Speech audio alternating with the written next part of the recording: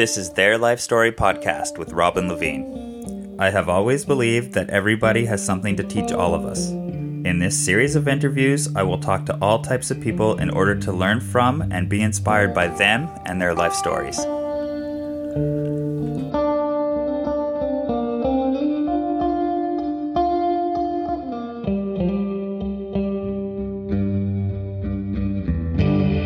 My guest this week is Lothar Schaefer. Lothar is a retired doctor, a father of three, an adventurer, environmentalist, mountaineer, skier, and kayaker. In this episode, we talk about growing up in the Arctic, having an igloo to play in, working in the Arctic at the start of his career, swearing off airplane travel, and the 4-year bicycle trip he and his girlfriend did around the Americas. Lothar talks about a lot of the cool places that he went to, including the Andes, Patagonia, the jungle, high altitude, and running from winter in the eastern Canada, and biking slowly through the prairies. He met a lot of really amazing people on this trip and saw firsthand the effect of climate change on a large part of the world. He has a lot of really cool insights on what he thinks causing climate change, and I think it's really good for everyone to listen to. Lothar, thank you so much for joining me. I really appreciate it. Oh, you're most welcome. Are you born in Germany or were you born in Canada? No, I was actually born in Canada.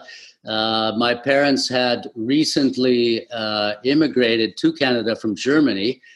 And I was born in a village up in the Arctic called Aklavik. And that just happened to be where my father was working at the time.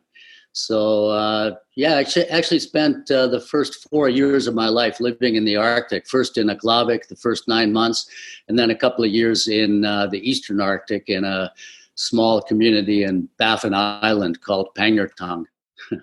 Wow. So do you remember anything from those first 4 years? No, I mean, we were 4 years. I was 4 years old when we moved south. So I think my first memories are maybe colored by seeing home movies that my parents were making at the time. So I have some memories, but they're mostly things that are in those home movies. Oh, cool. What were the things in the home movies? Well, the thing that I remember is my father was working as a physician up there in Pangnirtung, so he had a local Inuit man who was sort of the doctor's assistant and organized a lot of things for the doctors. Anyway, my mother broke her leg on a slope behind the house we were living in while she was skiing on one spring day. And she had to go out to the south to Montreal to have the bone set, pinned actually. And so, my father with us young kids was alone, a single parent, for some months because there were no scheduled flights to that part of the Arctic in those years. That was in the mid-50s. And so Etwanga, the local man who was my father's assistant, built us an igloo as kind of a play igloo outside the house to console us kids, suffering the lack of our mother. And so that's my earliest memory is being pushed into this igloo and coming out of it. And, it was just a really exciting time. That's so cool. That's so cool. You spent some of your earliest years in an igloo. Well, we didn't live in it, but it was like our play igloo. Maybe growing up in the Arctic like that might have been one of the reasons why I kind of gravitated towards adventures and maybe unconventional experiences in life. Have you been back to the Arctic as an adult? Definitely. Like I spent 2 years working as a physician up in Inuvik, which is not too far from Aklavik, where I was born. So that's on the eastern channel of the Mackenzie Delta. So I spent 2 years there, and I still have fond memories of the Arctic of my childhood, and also I had an excellent 2 years living in Inuvik. And I would go back, but maybe not to live, but certainly for a visit. What were you doing for fun up there when you weren't being a doctor, when you weren't working? Oh, get out and I did a lot of skiing. Cross-country ski trails were close to where I was living. And that was kind of interesting. I only had to use one kind of wax, and that's polar. It was always very cold. I did a little bit of hiking in the Richardson Mountains, which is west of the Delta where I was living. Did a couple of canoe trips. There was always something to do. That's so cool. Have you gone back to Germany much growing up as an adult too? Not so much as an adult. The last time I was in Europe was 2002, and I went over there for the full summer, the school holidays, and kind of reconnected with some of our relatives in Germany. But I haven't been back since then. And, I am drawn to go back to Europe, go back to Germany, but I have also pretty much sworn off of airplane travel for climate reasons. And of course, now we're in the pandemic, and travel, across large distances has become much more difficult. And so I don't know if I'll ever go back to Europe. It's an open question.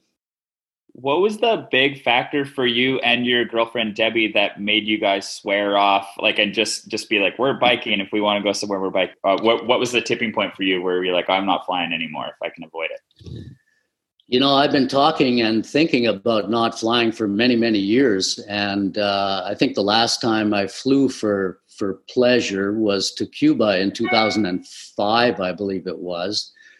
But I've been aware of climate change since 1980 or thereabouts. And, the more I've read about it, the more I'm convinced that we really have to resign ourselves to live with less energy consumption.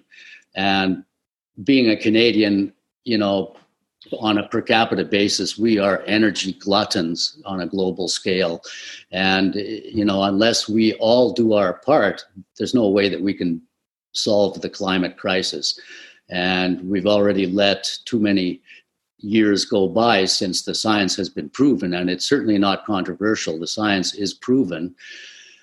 We've let so much time go by that we don't have a lot of window of opportunity to prevent, I would say, climate chaos. And so, I had to step up to the plate, and I've been preaching, energy conservation, living a more local lifestyle for so long. I really would have no credibility unless I lived by those words myself. I think it's really good for a person like me I've always wanted to go to South America, and now I'm like, well, Lothar did it by bike. That's my new goal, is to do it by bike now, because I always wanted to do it, and I hate using flying too and hurting the planet unnecessarily, because we all consume. But you were a good example. You were a good role model by doing that. Well, and I want to point out, it wasn't actually a sacrifice. The one thing you do need in order to travel by self-propelled means is you need more time. But, other than that, it is no sacrifice to slow down your speed of travel. It actually comes with huge rewards. And the longer we were on this bicycle journey through the Americas, the more we realized that the slower we travel, the more time we spend in an area before moving on, the better it gets. Just the depth of the experiences, the human interactions, the opportunities to appreciate and learn something of local cultures. These things all get better the slower you go. Yeah, and at first I was like, okay, so they did this bike trip, and I'm thinking of it as they're just going, and I was like, no, that's not how they did it at all. You guys stopped, and you hunkered down in a place when you liked it, or when you met people you liked. And also, because we weren't on a schedule, we were able to change our minds, go in totally different directions than we may have imagined that we would go. But I also have to say, we also didn't really plan or lay out an itinerary. We had a general concept. We're going to bike around the Americas. If we're lucky and things go well, we'll end up at the southern end of South America. We didn't know how we would go from there or what we would do at that point. But that was just a general concept. And we intentionally left all the details just unplanned.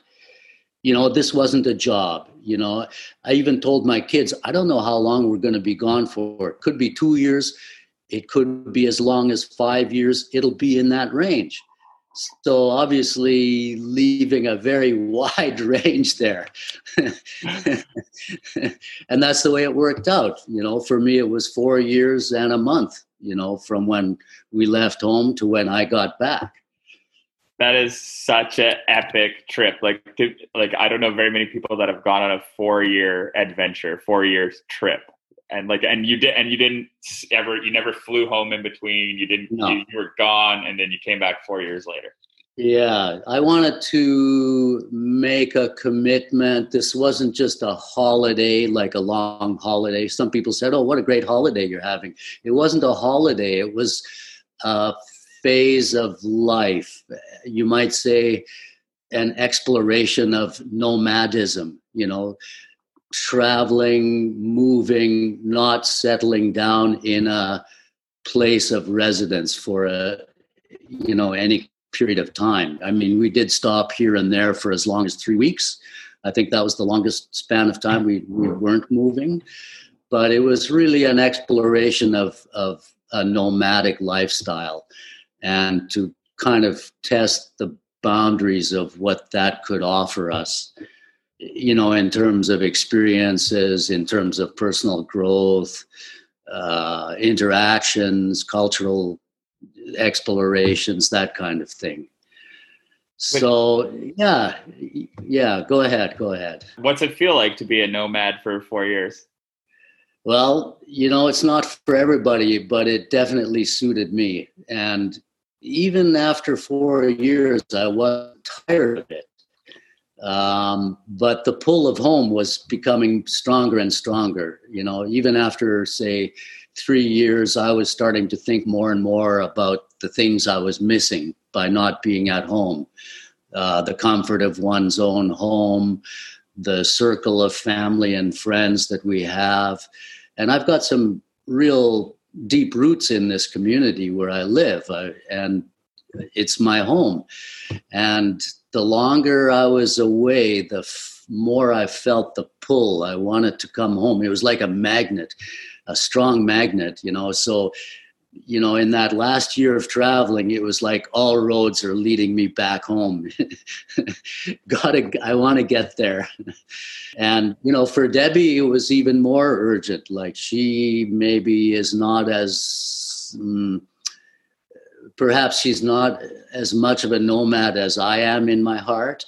So for her, it was quite a sacrifice, I would say. She left home saying no more than 2 years. And for her, it turned into 3.5 years. So much longer than she anticipated. And, so she came home a little earlier and I stayed a bit longer. And in the end, it all worked out. It's an amazingly long trip. And it's cool that she didn't feel like she had to stay for the whole time because she still stayed 3.5 years. That's still so long. Wow. Yeah. I think for her, it was a bit tougher to be quite frank, that was also a source of some tension for us, because I was more enthusiastic, more relaxed about continuing traveling, not at all getting tired of it. And for her, she felt more like she was missing the community, her circle of friends, etc. So it was a bit of a point of tension between us right from the get-go. And it's not easy. That's the other thing I want to say.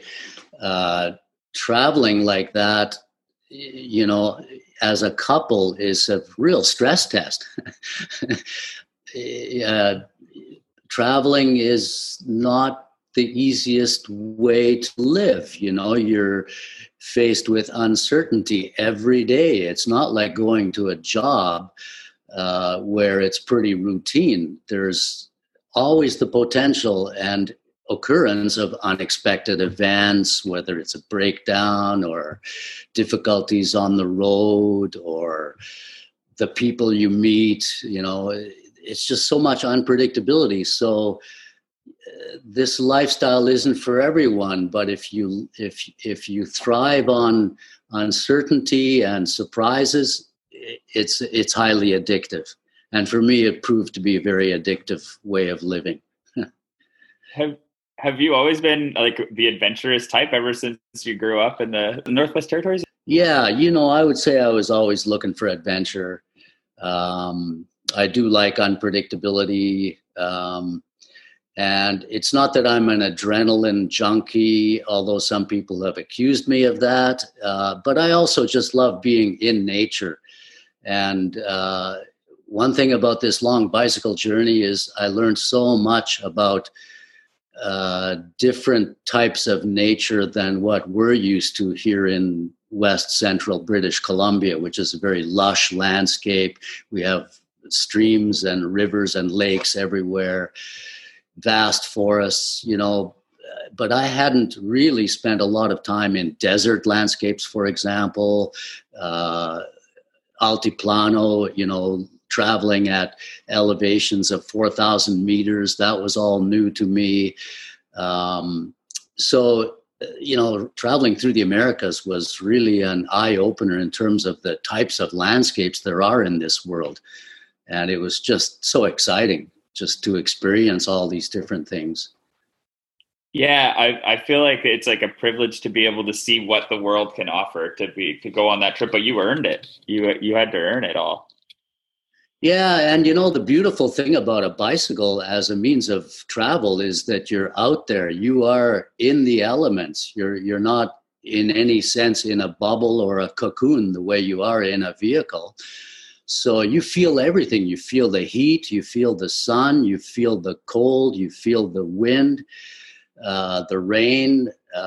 You're in it. And so that really intensifies the whole experience. I noticed that even when we were riding roads, near the beginning of the trip and then at the end that I was familiar with from driving in a vehicle, the experience on a bicycle is different. So even Highway 16 here from Smithers to Prince George, how many times have I driven that in my life?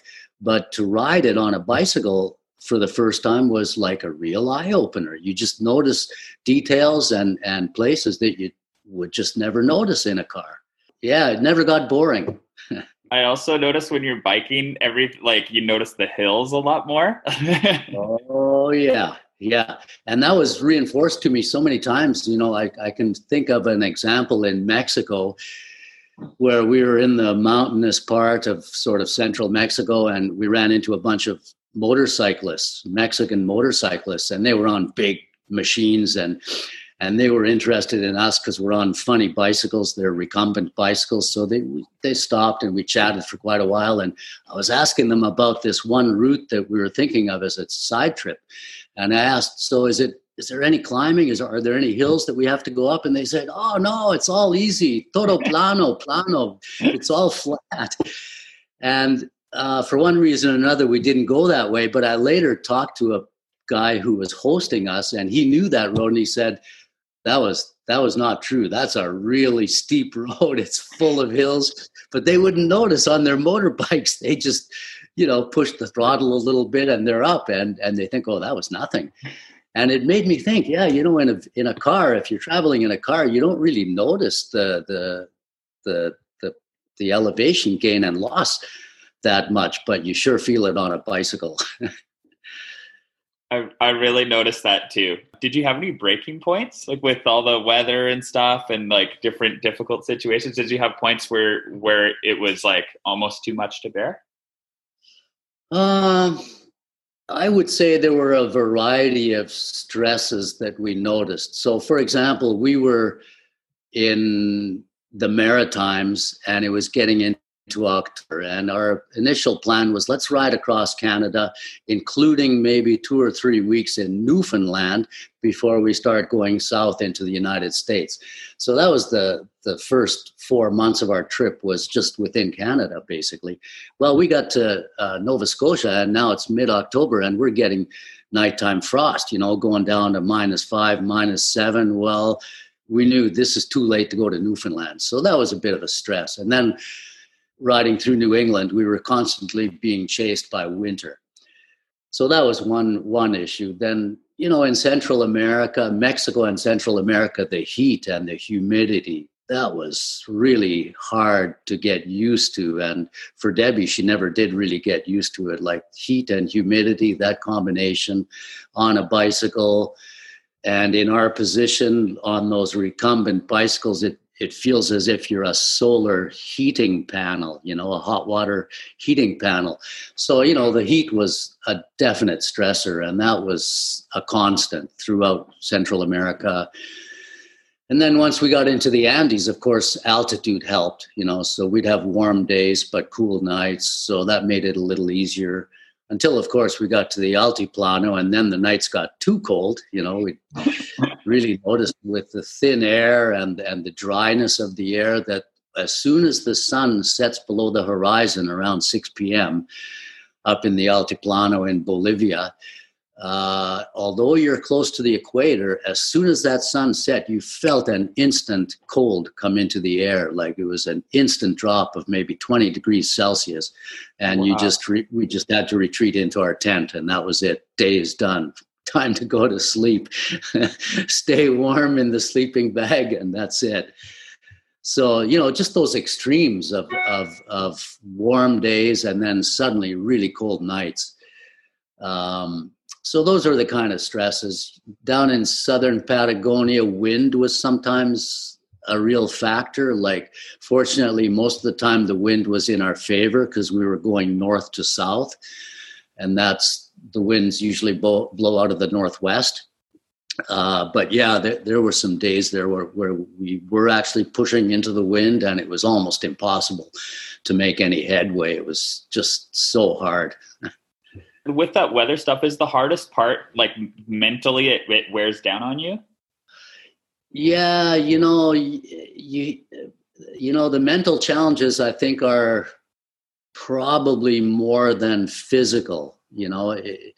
You have to become very accepting of what you are dealing with, and part of that is modifying your pace. So for instance, in the heat, in the tropical sun, we would have to just make that conscious effort to take a cool down break in the shade. And even if it was only for 5 minutes, it just made all the difference. 5 minutes after an hour of riding in the hot sun, pull into a shady place under a tree and just cool down for 5 minutes. It just made all the difference. Drink a little extra fluids. That was always important. But, we always had to keep reminding ourselves, look, this isn't a job. If the wind is too much, we just stop. Sometimes we'd imagine, okay, here's where we'll get to today. And then it proves to be too difficult. Well, just change your expectations, and stop sooner, and yeah, we had the good fortune to not be on a schedule. We met a lot of travelers who were on a schedule because they had a deadline, to get to a certain place, to maybe take a flight back home or whatever they had to do. And for them, there was a lot of stress. And for me, that wouldn't have been worth it. I just didn't want to have that kind of schedule to deal with. So we were lucky. We had all the time in the world that we needed. So not having a schedule was really good for not being stressed out. Yeah. And the other thing is just not to have too many expectations. Let's just take every day as it unfolds. Let's see where we end up at. Let's see what people we meet today. And always having an attitude of being open to a change of plans. So for example, if we run into somebody and they say, hey, this is happening, why don't you come with us? There's a fiesta, or there's a party, or, hey, why don't you come with us? And we took advantage. We did that, we got adopted into so many people's lives, temporarily, and we took full advantage. And those are some of the most outstanding memories from the whole trip. It's just things that were totally unexpected, and we took advantage of an opportunity when it came up. Can you tell me a particular story about a time like that? Okay, we were up in sort of a cloud forest area of Tamaulipas state in northern Mexico, and ended up at a village fiesta. And these things are just great. Like every village has a saint's day that they have a big party. So we were up there and ended up falling into conversation with some people from a nearby city. And one of them spoke pretty good English. The rest were pretty much, Spanish unilingual. But, by then we were starting to pick up some Spanish and getting better at it. Anyway, after the fiesta, they invited us to call them up when we were passing through their city. So that happened a few days later. And, we ended up just hanging out with this family for a whole week. And the guy who spoke pretty good English, he was working. He worked for a bus company. But during the day, we were hanging out with his wife, and she didn't speak any English. So this was great. It was like Spanish immersion. And Josefina was her name. Her and Deb, they really bonded in the kitchen because they both love to cook, and somehow, they communicate with body language and learning a few words. And we just had a great time, and we stayed with that family for a week. We got to know many of their extended family. One of the people was looking after the local museum, so he gave us a personalized tour of the museum there. And they took us for a few excursions out to some waterfalls and swimming holes in the mountains. And that just opened our eyes, like, okay, these people are so open and so hospitable. And it was a kind of an omen and a harbinger of what the whole journey would be like. We had so many positive experiences with local people wherever we went, in every country that we traveled through. And this was a real lesson, the inherent hospitality of people across cultures and different traditions. All humans have this trait of hospitality and looking after each other. And we took full advantage of that. Did it surprise you a bit just how hospitable people were everywhere you went?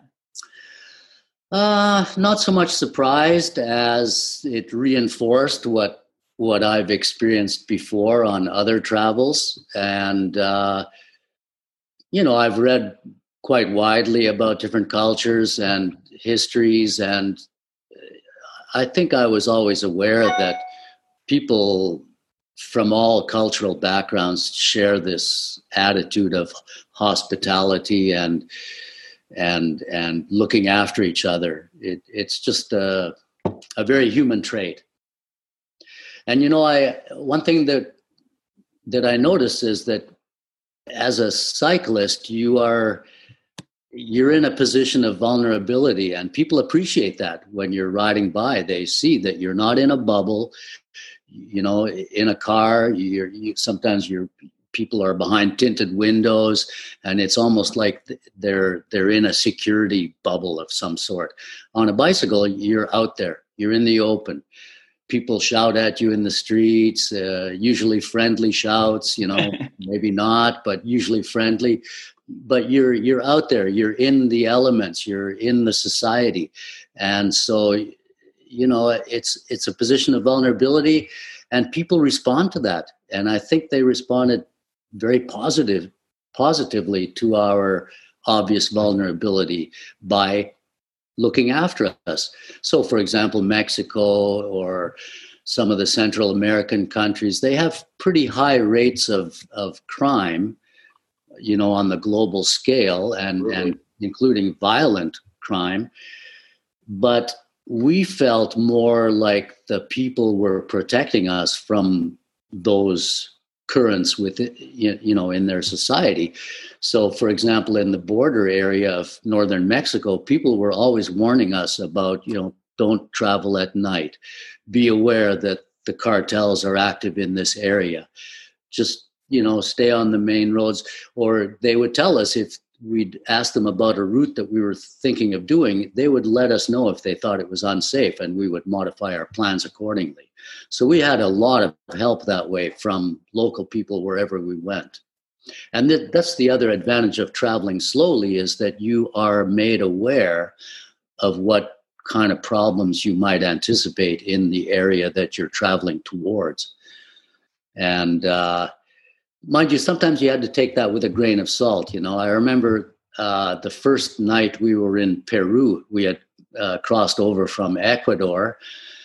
And during the course of the border crossing, we met another cyclist who happened to be from Quebec.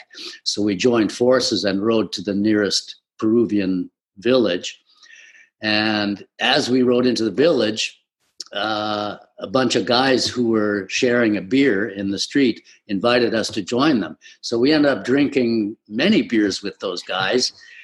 And it was really funny. Like they were really happy that we joined them and were part of their circle.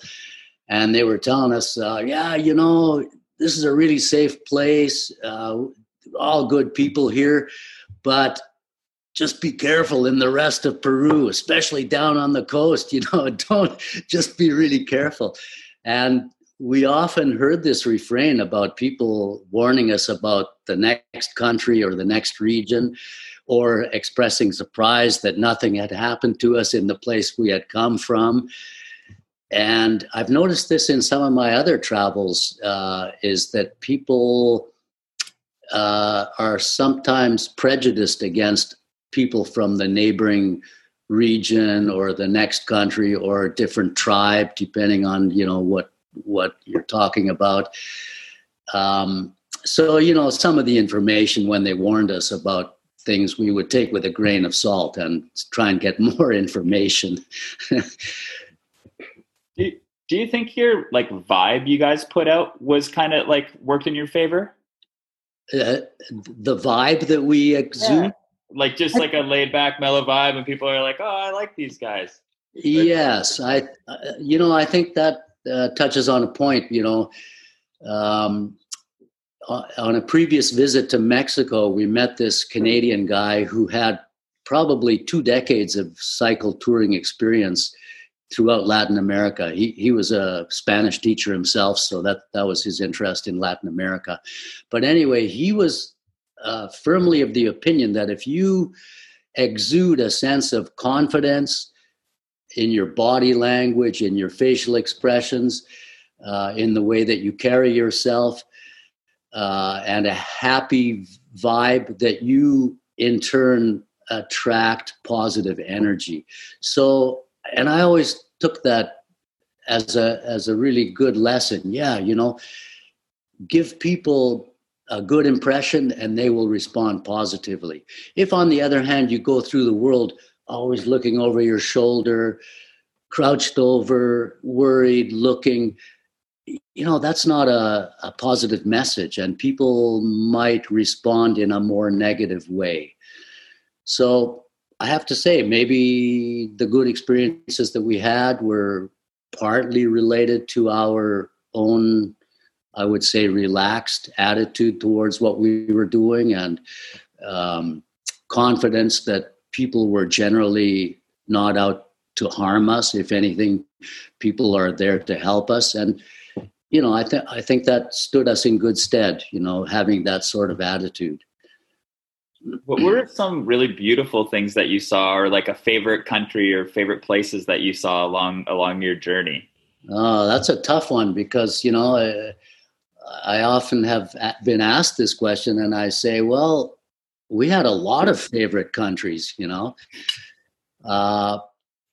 but I guess some of the standouts, Mexico. Mexico is almost a subcontinent. It's a a country that contains within itself many cultures, many traditions, many landforms. The variety is incredible. And the Mexican people are amongst the kindest that we met. And that's in spite of their crime statistics, which are pretty horrendous. But, it's mostly local people being attacked by cartels, business people being shaken down by cartels for protection money, that kind of crime. Cartels fighting each other. So the stats are a little bit misleading because as a bicycle traveler, you're not really a target of that kind of criminal activity. You might be a target for petty thievery, but highly unlikely that cartel people are going to go after a couple of people on bicycles. Like, that would be a headache for them because, if as a foreigner you come to harm, it attracts a lot of attention. So, we weren't really a natural target for anybody.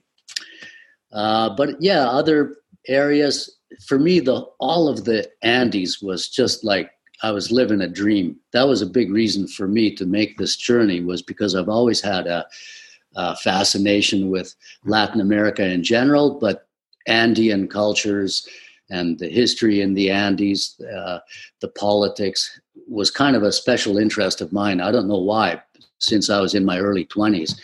And I had never been to South America until this journey. And so that was a huge focus. And so we spent a full year just traversing the Andes from the north to the south. A full year, yeah. We actually more than a year. Yeah, it was a year and 3 months from Cartagena in northern Colombia all the way to Ushuaia at the south end of the roads in Tierra del Fuego was about 16 months, and almost all of it in the Andes. So down in Chile, we hit the coast a couple of times, but other than that, it was all in the mountains. So every day, up and down, up and down. There was no level riding. But, the landscapes were just so incredible, and so many different cultures in that long range. It's the longest mountain range in the planet. And just the variety of landscapes, from stark desert and high altiplano to the lush mountain slopes going down into the Amazon rainforest. It was just incredible, the variety of stuff that we saw in the Andes. So that was definitely a huge high point of the journey. And Patagonia, the southern half of Argentina and Chile was also a big focus. And I'd always wanted to spend some time down there. So, we spent about 3-4 months just in Patagonia. And again, it seemed to me like every day I was just living a dream. It was so good. Were you guys hiking at all, or mostly, obviously you were there to bike, but did you were there things that were better to do just hiking? Definitely, yeah. And so we did quite a bit of hiking in Patagonia, some multi-day hikes down on the Chilean side at the very south end. And also in the north, out of a city called Santa Marta on the Caribbean coast of Colombia, we went for a 4-day hike up to an old ancient city that was so-called Lost City because although the Spanish conquistadors had heard about this city, they had never actually seen it. They were sort of blocked by the topography, the very difficult landscape. And then the city was later abandoned and then was sort of rediscovered, as they say, in the 20th century. So that was a pretty cool hike that we did. And we kind of made a point of not just riding bicycles. We always wanted to go off on side trips, do other stuff. In Ecuador, we actually took a bus down into the Amazon from Quito to spend 4 days at a so-called ecotourism lodge. And that was a really, really cool experience. We were with local guides there, and they showed us a lot of great stuff in the jungle. And that would not have been possible on a bicycle. Like, we had to go down a river to get to the lodge, and it was quite remote, actually. What did you guys see when you were there? In the jungle? Yeah, at the eco resort. Okay, well, in the jungle, everything is hiding from everything else because everything is either hunting or being hunted. So a lot of it was subtle. We saw, or had pointed out to us, a lot of really interesting insects, which may not excite everybody, but, you know, Debbie's actually a wildlife ecologist, so for her it was like being in heaven. What else did we see? We saw some wonderful birds, a bunch of different kinds of parrots, place down the river where the parrots were actually congregating at some kind of a mineral lick or a salt lick. So that was awesome. that was pretty cool. What else do we see? Oh, there was a canopy platform which took us way up into the highest trees in the canopy, and it was just amazing looking out over the sort of mist enshrouded tops of the trees. And it was, the Amazon is very humid. They say that all the rainwater gets cycled between falling as rain, being absorbed by the plants, evaporating and transpiring to form clouds again. It happens like 7 times or something as the air mass transits across the Amazon system. So, I mean, it's a very wet, humid area. And just to see it from the level of the canopy was amazing, you know, and to see how far above the ground you are there, and different life forms in the canopy and in the different stages from ground up. That was very interesting. Were you able to get a sense of whether or not the forests in the places that you went to were healthy, or if they were being devastated and things were going extinct? Well, that's a pretty interesting question. One thing we saw is that a lot of what people call forests are actually plantations. So in other words, industrial scale logging is occurring in forests around the world, and it shouldn't be a surprise to us that what we're doing here in North America is also being done in tropical and subtropical areas, and all the way down into Patagonia in Argentina and Chile. And we were struck by the magnitude of the changes to what had been natural forests transformed into basically fiber plantations, pretty much the same as what we see here in British Columbia. Saw a lot of that in south central Chile. We saw a lot of it in Brazil. And interestingly enough, a lot of the tree plantations that we saw in places like Brazil are exotic species like eucalyptus, you know, originally from Australia. And now you find eucalyptus in the Andes, in the coastal areas of Brazil, Argentina.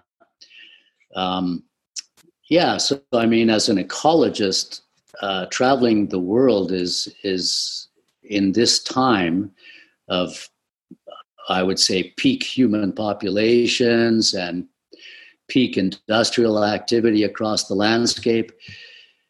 I don't know. It's a sad time if you're an ecologist and you see how much has been lost of natural habitats where you have much more biodiversity than you have in fiber plantations, for example. Was it heartbreaking for you guys to see a lot of the things? Oh, yeah. And to see how it continues, even though in every country that we travel to, there are people who are fighting the good fight, people who understand that we are diminishing and simplifying the ecology of the landscapes that we are living in. But the status quo is continuing, and so you're still seeing massive deforestation. If anything, it has accelerated in some countries like Brazil in the last couple of years. And you still see in Central America natural rainforests, jungles being transformed into oil palm plantations and export crops like bananas. So you're seeing simplification and industrialization of ecologies in pretty much all the regions that we travel through. Having said that, there are also areas where there are signs of hope, like increasing areas that are being set aside as natural reserves or national parks. It's happening in parts of Patagonia, in Chile and Argentina. So, there are coalitions who are fighting to preserve nature, and there are conflicting trends. So who knows which way it will go in the future. We keep hoping that humanity will wake up to the reality that we have to live within nature. Nature is what sustains us. And yet the predominant trends are still in the wrong direction. We still are destroying more nature than what we're saving. It's really sad. I think I know the parks you're talking about. Chris and Doug Thompson, they started those big parks. Yeah, with the governments down there, and then it didn't happen, and then it happened really fast, and then they got their wish. Yeah. It was after Doug died that they really started to happen fast. Yeah. I mean, the good news is that there are strong elements of civil society in all these countries, and there are well-educated people. There are people who are studying all of these things, and so we do have the knowledge. The question is, do we have the political will to change the direction we're going in? And this is an open question in Canada as much as it is in Brazil or Colombia or Mexico. It's it's a very, I would say, critical time in the history of humanity, whether we are up to the challenge of, you might say, disciplining ourselves and pulling in our horns a little bit and living more modestly on this planet that we call home. I sometimes think it's like a few people that are like the heads of governments and corporations that are to blame, but there's way more people that like don't act because they think it's out of their control than anything. Maybe if we all did our part, we all went on our trips on bicycles, it would be a whole nother world. Yeah, of course. One has to maintain hope, what's the alternative? We cannot give up, and I still have hope. I think this pandemic is perhaps another form of a wake-up call to see how can we reorder our lives to actually make them more sustainable. And we're going to have a lot more shocks like this pandemic. And the climate crisis, of course, if we don't start dealing with it immediately, is going to be a bigger shock than the pandemic in every respect, politically, economically, culturally. There's rocky times ahead, and we really need to change the way we live, change the way we organize our societies. It's so easy to just be comfortable because we have it so good. Like everything's so easy, like you hop in your car, you drive to the grocery store. That's not hard to do. Oh, yeah. We've had it pretty easy for a long time, especially as Canadians. How many Canadians remember the Great Depression or going through the Second World War? I mean, these are become distant memories, and the majority of the population weren't around, and our parents or grandparents who lived through that are dying off. And our culture is also a little bit against preserving those memories. We live in a instant gratification culture, a very commercialized culture. Kind of shallow entertainments abound, too many distractions from reality, you might say. So maybe we have a cultural handicap in that sense. I have to say, that we saw a lot of people who are closer to what I would call indigenous cultures, that they, maybe people who have recently left their indigenous villages and moved into the cities, but still have that memory. And I think those people are perhaps better placed to deal with the shocks that are coming, whether it's climate related shocks or this pandemic. A lot of these people, even if they live in cities, still have the memory of how to grow their own food and how to live a subsistence lifestyle, and they still are connected to their home territories and can return to them. So how many of us North Americans can say that? I don't have a home village that I can go back to and grow my own food if I really had to. That's an interesting question. Do those kind of people help give you hope? Yes and no. I mean, we met a lot of individuals who are very aware of all these topics we're just now discussing, but equally many or more who are focused on becoming middle class, having a car, having a television, a refrigerator, a job that pays money for all of these consumer goods. And that's still the dominant message, in media, whether it's print media or electronic media. If you watch TV in any country, it's all full of advertising, selling people their own dreams or creating wants that they didn't know they had. I mean, the smartest people and the most creative people are hired by the marketers, and this is, it's to me, it's a false message. Like, it's just distracting us from the real issues, and also distracting us, I think, from the real sources of happiness, which I think is family, friends, conviviality, just spending time with each other. That's the source of true happiness. It's not how many, places on your so-called bucket list that you've ticked off. That's not really the source of happiness. It's being in the moment, being happy in the day, in the place where you are.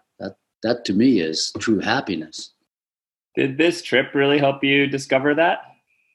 It reinforced it. Like, I'm a bit of a philosophical guy to start with, but this trip really brought it home to me in a really immediate sense. Is your happiness lies in the present moment. It's not, tomorrow I'm going to be in, say, Machu Picchu. That's going to be amazing. No, your happiness is what you're doing right now, where you are, and being able to engage with that and live it intensely, not thinking back or ahead. Just be there now. That must have been one of the most special things about that trip, is just being in the moment in those amazing places and situations. Yeah. Oh, yeah. And, traveling slowly on a bicycle gives you an awful lot of time to think, to reflect, almost like a meditative state of mind. And so, for example, riding across the Canadian prairies, landscape that some people, if they've ever driven across the prairies, they think, oh, that's just boring. I can't imagine, spending weeks of my life riding a bicycle across that. Well, I have to say, contrary to that, it was not boring. It was actually wonderful to be able to focus on details. Like, we were riding across Alberta, Saskatchewan in early summer, midsummer, and the birds, the insects, the flowers, you notice all those things. And even if you're not focused on that, you just have time to just let your mind wander, and just let it wander and enjoy that. To me, it was like a dream. And I sometimes thought, oh man, there's a tailwind, the sun is shining, there's no traffic out here, the birds are singing. This is just wonderful. Who could ask for more? That sounds so great when you get into that kind of a moment. Was there any times that, especially in the poorer countries, and when you're going for like big like stretches, were there any times where it was hard to feed yourself properly? Well, I would say no. There were times when the food that was available to us was maybe a little bit monotonous.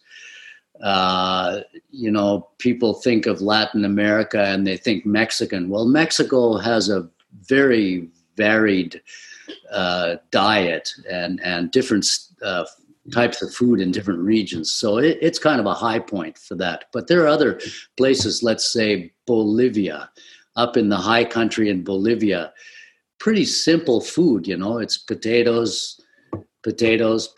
Mind you, there's hundreds of kinds of potatoes, so there is variety there too. But it's not like going into a supermarket where you have food choices that are just unbelievable. If you're off the beaten track and it's not a touristic area, then you're just eating what the locals are eating. And to me, it's wholesome, but it can be quite monotonous. You're eating potatoes day in and day out. Some of those people have potatoes twice a day, morning and evening, and that's it. Maybe they have chicken with it sometimes, a guinea pig, but it's a pretty monotonous diet if that's all you get. How did your body hold up for the 4 years of just eating whatever you could when you could?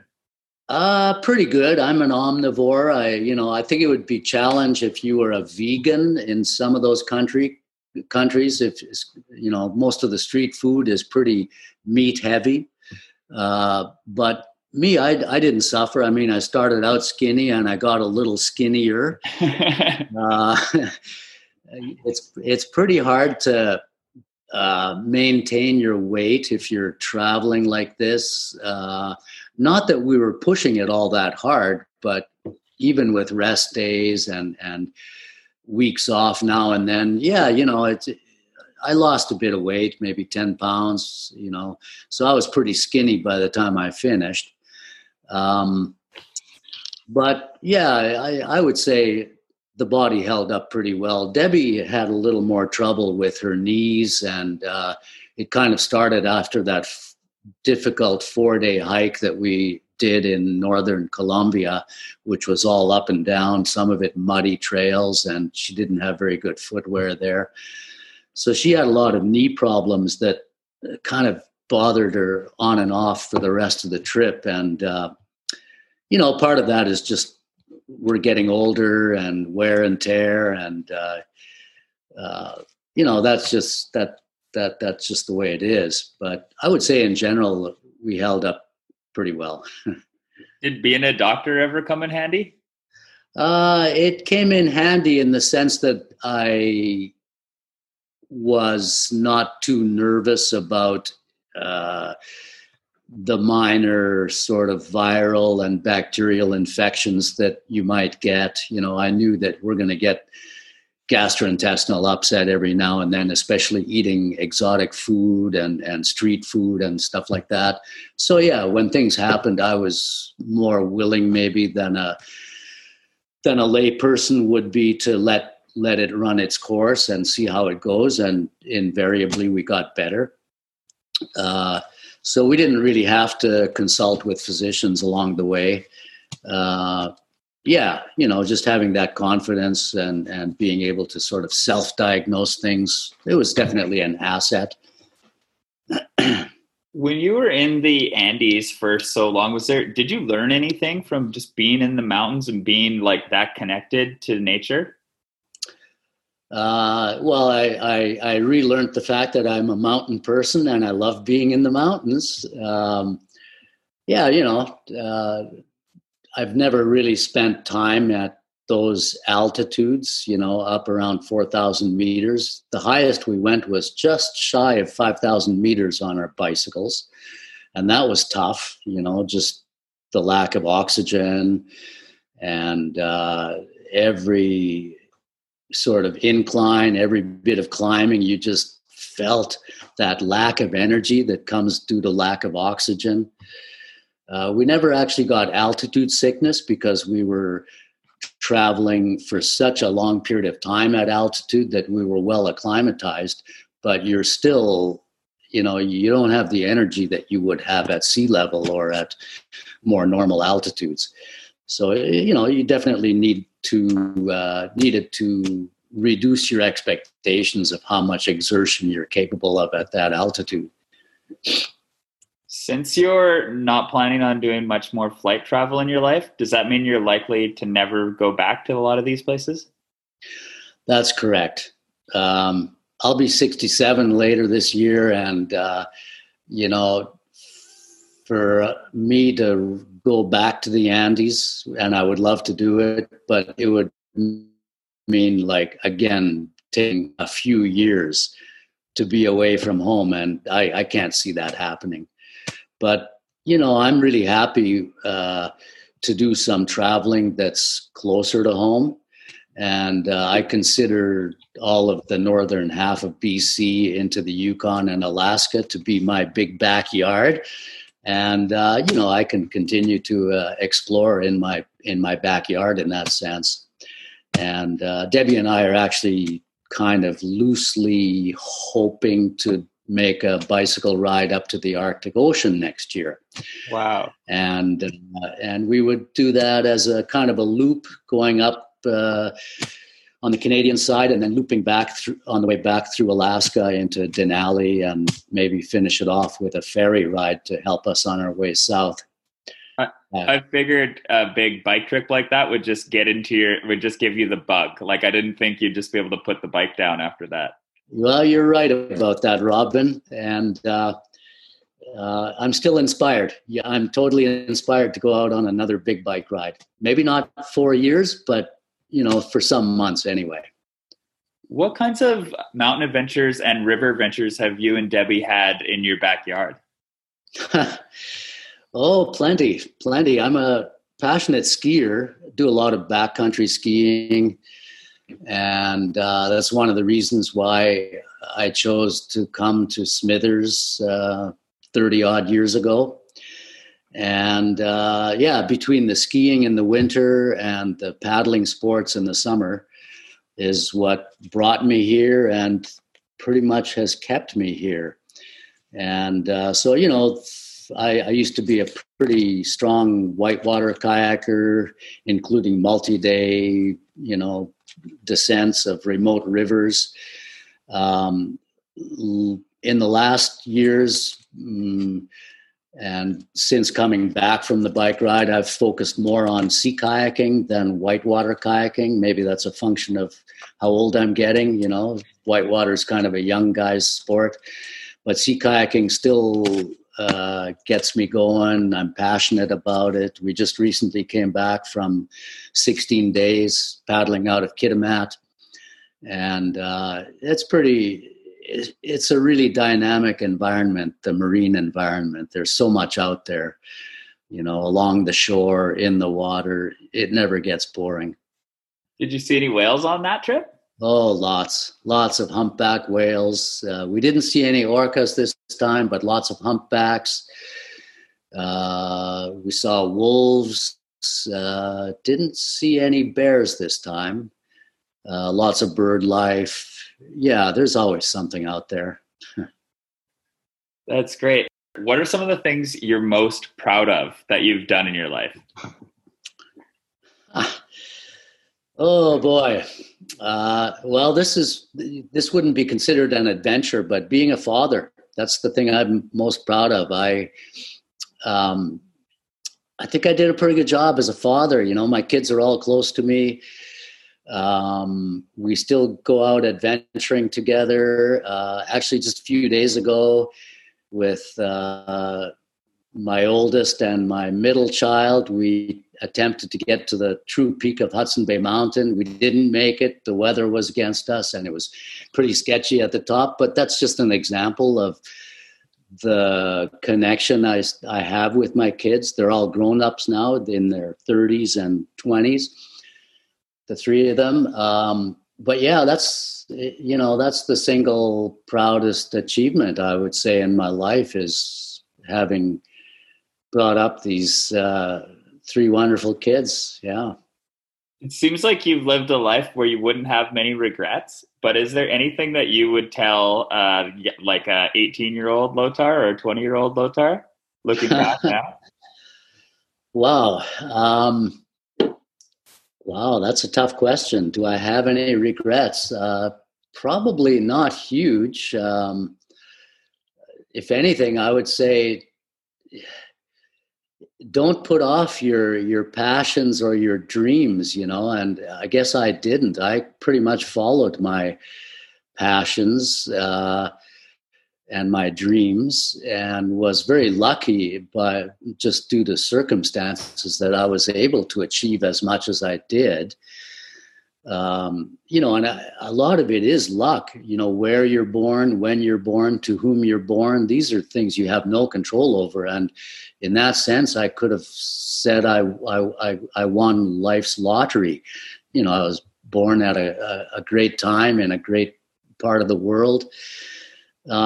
But I also met people on this journey who were born in much less favorable circumstances, but who have also been able to achieve some dreams, and just by force of will and imagination, open your imagination to the possibilities. I think that's actually what holds back most people in life, is just a lack of imagination or an unwillingness to think outside the box, just being too conventional. Everybody thinks, you just got to achieve success in a career and hunker down and make it happen. But there's so many other things you can do. Let me give you one outstanding example. We ran into a guy from Venezuela, and he was going the opposite direction. We were just coming out of Belize into Guatemala. He was going in the opposite direction. And so anyway, we stopped and talked for quite a while, and he'd already been on the road for 3 years. He had gone all around South America before he went to Central America, and he had left home with very little, like hardly any money, a shitty bicycle. His passion was surfing, so he was pulling a trailer with 2 surfboards on it, and that was kind of his focus, using the bicycle as a means of traveling, but surfing, going around everywhere surfing. While he was in Argentina, he became a snowboarder. So he spent some time in the mountains, lived with a family. And, I said to them, like, hey, how do you do this? Like, you got no money, you're still traveling. And he said he just counts on his own ability to find work when he needed it. He very commonly was adopted by different families to help them out on their farm, doing construction projects. Occasionally, he would work in the, food service industry at a restaurant. And the guy is still traveling. The last time I checked, he was somewhere in Europe. So he must have been able to get the money together to fly across the ocean and continue his travels over there. Wow. And to me, that was just so inspiring. Here's a young guy in his 20s. He didn't have any wealth, and he was living his dream. Admittedly, it would be a nightmare. His dream would be a nightmare for the other people. He didn't have any luxuries. He was used to sleeping anywhere in his tent. But if you're an adventurer and you don't mind living frugally, you can do anything. Not anything, but there's so much that you can do just with that attitude. And now he'll be so interesting. Like, that's a guy I would love to talk to now. Yeah. And, he's an outstanding example, but I can remember quite a few people, similarly resourceful, in terms of they following their passion to travel and making it work by, for example, selling artworks at touristic sites to fund their further travels, doing art, making handicrafts, taking on odd jobs here and there. There are so many ways that you can make it work, and traveling doesn't have to be an expensive thing at all. You can live very frugally. Our travels were very economical. We spent less than some people spend on an all-inclusive holiday for 2 weeks, and we were on the road for a long time. It didn't seem like you spent much money. What were those called? You stayed at people's houses and it seemed like it was prearranged. Can you tell me a bit about that? Yeah, it's an organization called warmshowers.org, and it's basically like couch surfing. You've probably heard of couch surfing, yes. But it's specifically for bicycle travelers. And right now I'm hosting a guy from Slovakia. He's camped in my backyard, and he's having a rest day here in Smithers. He's on his way north up Highway 37. And so we were using Warm Showers, and this is a great way to connect with local people wherever you are. And it was easy because you have something in common. They're usually people who have done some cycling themselves or are hoping to do some cycling someday. And so you have a shared passion. And just to have a local connection with whom you share something, it's huge. It opens a lot of doors. And sometimes, we'd make a connection through Warm Showers, and then they would refer us on to their friends who might not be cyclists, but it would be like a network. Now you're in a network. It happened in Brazil, so we ended up having a family to stay with at the mouth of the Amazon River, and we could leave our stuff there while we went up the river to Manaus on a riverboat. So we left all our cycling stuff behind and knew it would be there when we come back down the river. So that's just an example. And it was a good tool, just for connecting to people. And especially if you're coming into a big city, like we ended up going to New York City and connected with a cyclist who lived in Manhattan. Now, for us to go to a hotel in Manhattan would have been outrageously expensive and boring. Hotels are all the same in the end. But having a local connection like that, it's great. They'll tell you where to go, take you to their favorite restaurant, that kind of experience that you can't get if you're always just going into a hotel every time. And it must be so nice for you to give back too, from all the people that gave to you along your whole way. Oh yeah. It's part of that web of life, and payback, and what comes around goes around. So yeah, we experienced a lot of hospitality, and now we're back to giving hospitality, and it just feels great. When you give hospitality, like in this situation, these are cyclists who we'll probably never see again. And of course they all say, oh, if you're ever in my country or in my hometown, come, and it may or may not happen. That's not the point. We're just giving in return for so much that we have received. It's wonderful. Yeah, totally. I knew you'd want to give back. I could tell from the way you were talking, you'd be excited to give back. Yeah. To share food and just share stories. It's what it is to be human.